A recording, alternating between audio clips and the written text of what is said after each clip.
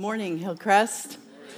So if you were here last week, or maybe you weren't, I said very clearly that this would be a grand opportunity to, kind of take my shots at Bill and set the record straight. And I said, you know what?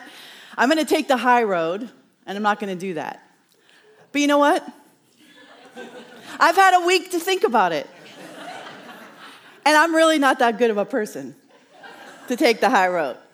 So I figured, I gotta call him out on one thing while I'm here. Is that all right?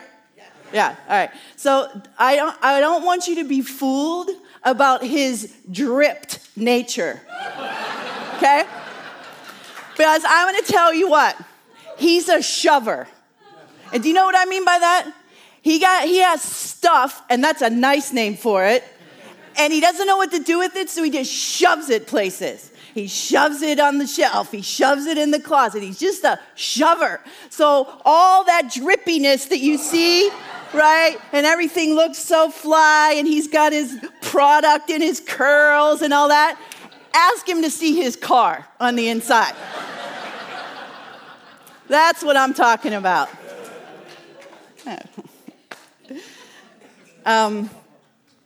Thank you for having me. Pastor Jen is one of my best friends on the planet. And it has been an honor to serve here. I know how much she loves you. She agonizes over you. She prays for you. She lays awake at night over you. I know these things because we're best friends and we tell each other these things. So I know. You are in amazing hands here. And so it's been a privilege to give her a bit of a break because I remember what that feels like to have a little bit of a break from being on. So thank you for having me. Yes. Amen to that. Every scar tells a story. Now, if I was super bold today, which I'm kind of not feeling it, but I've got one right here, and it's about this long. Bobby Graziano. Bobby Graziano, 8th grade, basketball. He thought he was going to take me out, right? And he did. Because you know why? I was probably going to beat him. So we go up for a rebound, slam down, my knee crashes in. I have this huge scar on my knee. Bobby Graziano. Scars are visible, are they not? Some are invisible. But even the beautiful people of Hollywood have scars. Tina Fey, the star of SNL and some other movies that she's been in and things, I don't know if you can see it, but she's got quite a scar from her, on her cheek right here. Can you see that? Yeah. Do you know what that's from? When she was 5 years old, a stranger came up into her yard and slashed her face. Scars. Seal. Seal is a British songwriter, singer. He sold over 20 million records. He's a 4-time Grammy Award winner. He has a form of lupus that attacked his face. Lots of scars. And last but not least, one of my favorites, right? Indiana Jones. His scar under here, do you see that? Do you know what that's from?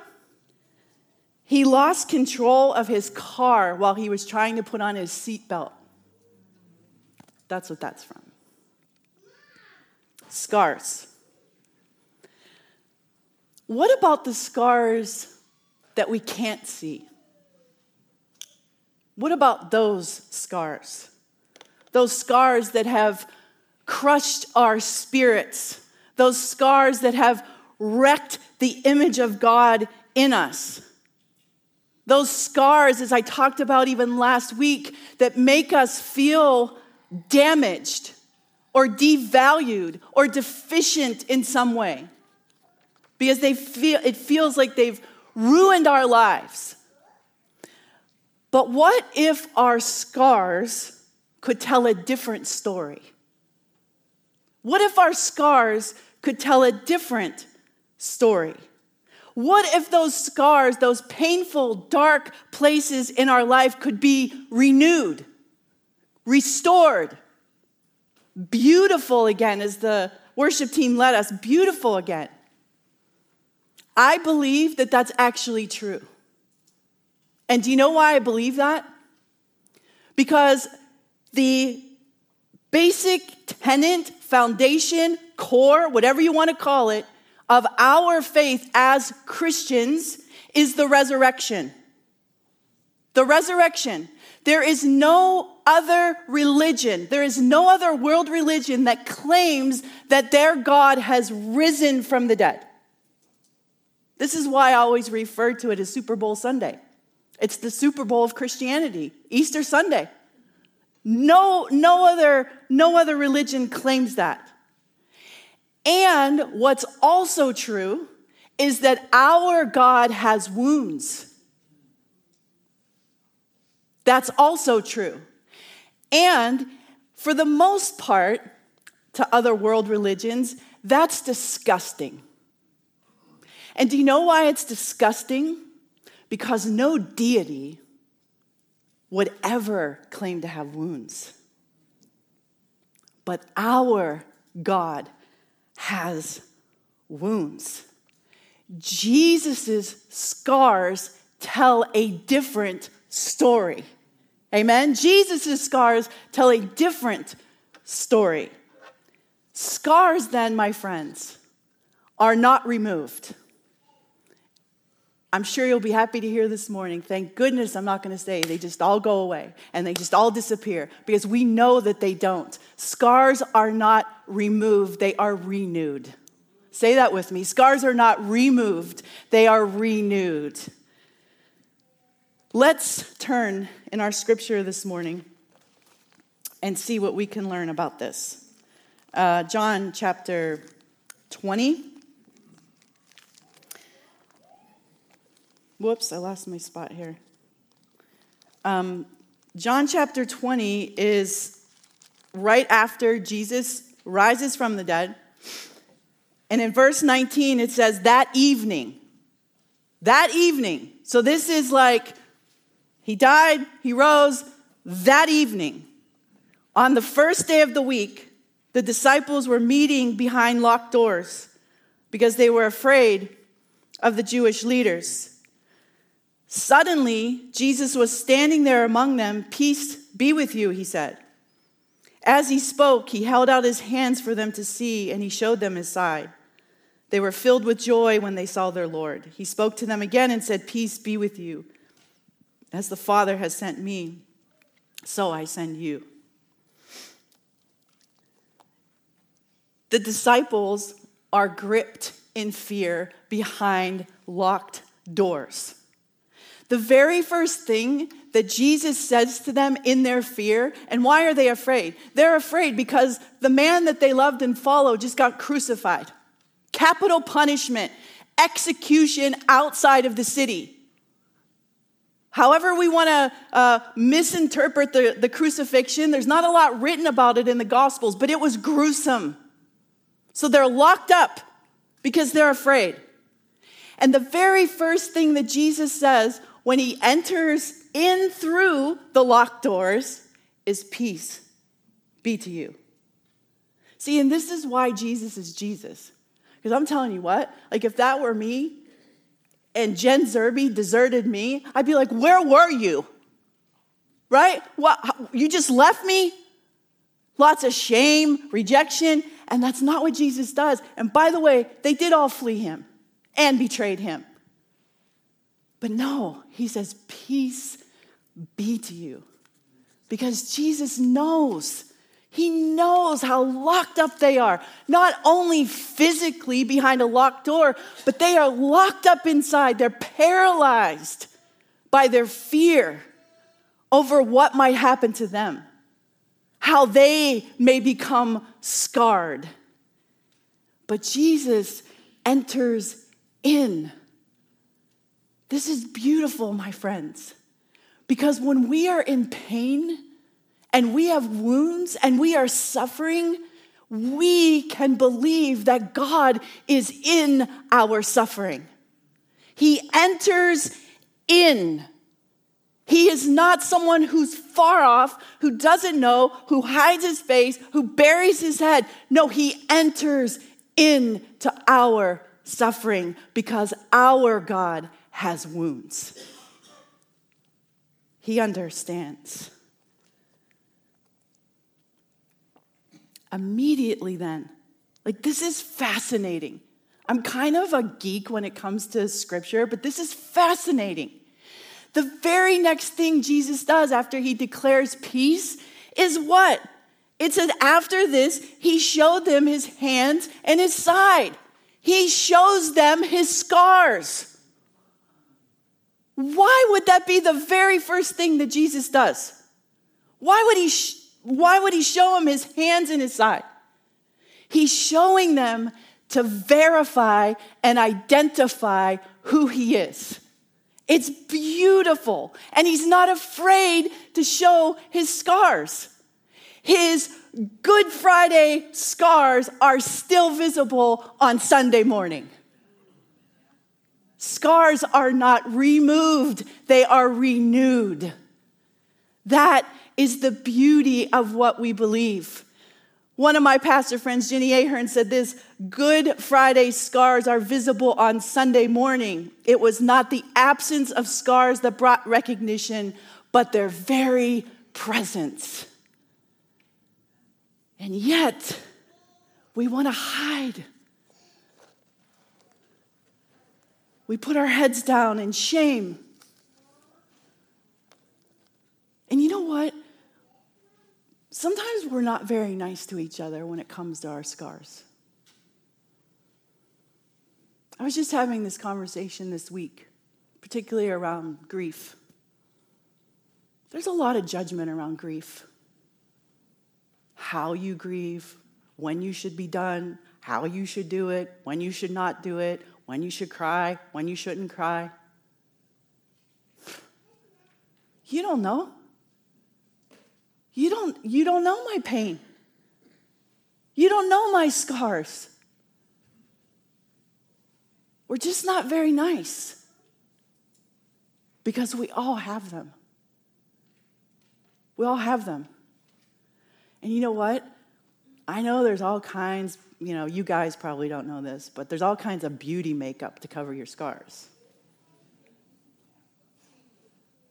There's all kinds of beauty makeup to do that. But sometimes we just can't cover the scars. And that's okay. Clearly, Jesus wasn't too concerned about it because that's the first thing he showed them. The very first thing, here I am. See? They were visible because those scars, those marks meant something and identified who he was.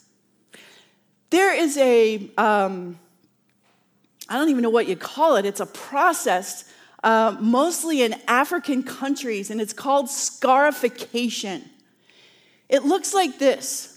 Scarification is a long, painful process of permanent modification of the body. But what these scars do is they transmit messages about identity, belonging, social status. They're often carved with knives or stones or glass to inflict the wound, and then that's why it raises up. I think I have one more picture. It is very detailed.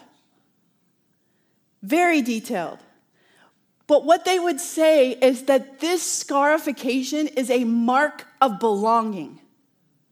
It is a mark of belonging. In fact, one Ethiopian father said this: our parents did not get lost in life. If you saw someone with the same marks on their faces, you would approach them because you knew that you were related in some way. You knew you were related in some way. My friends, brothers and sisters, that's what we call each other, is it not? It's a biblical term for the community of faith. Brothers and sisters, we too have scars that are marks of belonging. We belong to the one who has wounds. And we too, in our scars, then know that we belong as well. It's beautiful. It's comforting. Jesus, one scholar said this: the crucified Christ is the risen Christ, and the risen Christ is the crucified Christ. He's all of it. All of it.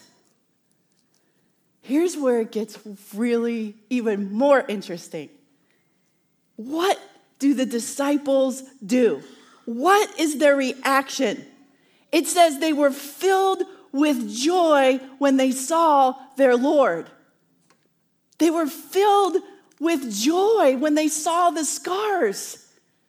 Can you imagine that? If we know that we belong to one another and somebody shares something so deeply painful in their life and you just kind of sit with them and you're with them in it, they were overjoyed because they knew who Jesus was by his scars. They knew who he was. It is a form of solidarity. I belong to you, and you belong to me. My daughter, Lauren, is going to be 32 years old this coming Tuesday, August 22nd. She's my only daughter. And I just couldn't help myself last night. She had a gathering of a lot of her friends for her birthday, and I just couldn't help myself. I told the story. Because we all have them, and if you're a mom in this room, I know you have one, and probably after you're going to one-up me, but that's okay. That's okay. But I tell the story of my scar, and I'll say to her, I have a slit in my stomach for you. Do you know why? That's good Italian guilt on top of everything else. My whole life, I have a scar right here. But you belong to me. You belong to me. And I think for the first time, now that she's 32, she wasn't as embarrassed as when I did that when she was like 8 or 9 or 10. And her friends thought it was awesome. Jesus' scars. Our God has wounds as a mark of belonging. So if you are here this morning and you have deep scars and deep wounds, it does not exclude you. It does not push you to the margin somewhere. It does not make you less than. It actually calls us into solidarity with our God who has wounds and with each other. This is the beauty of beautiful scars. Whatever has scarred you does not define you. Whatever has scarred you does not deter your destiny. Whatever has scarred you does not dictate your life. Whatever has scarred you does not diminish your capacity for love or belonging. Whatever has scarred you does not detract you from God's purpose. Whatever has scarred you does not detain you from living a full life.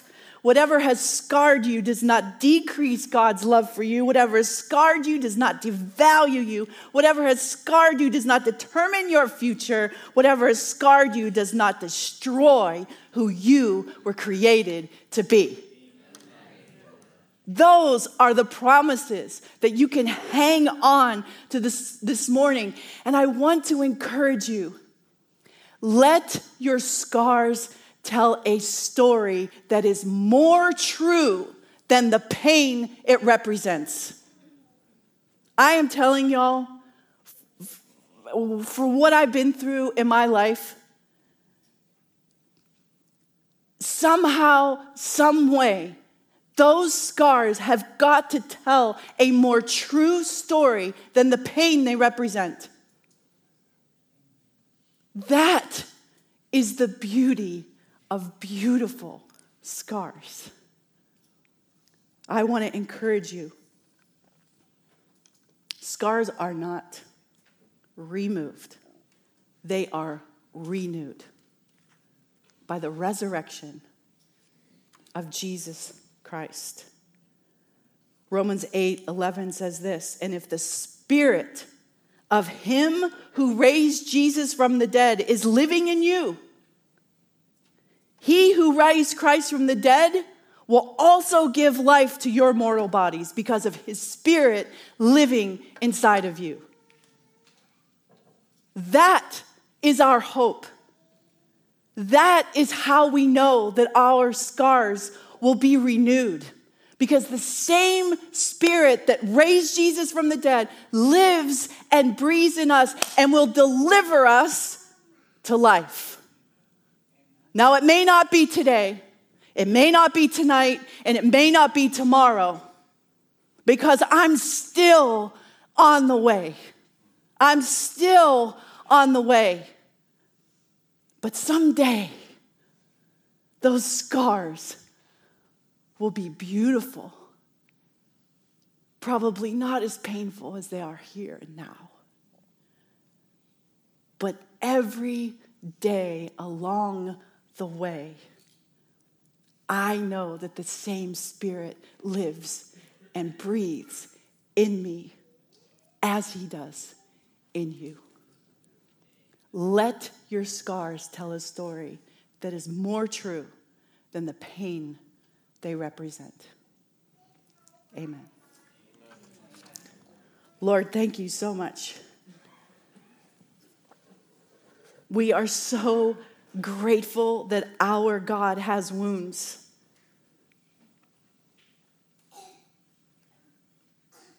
That you are in solidarity with us in our suffering.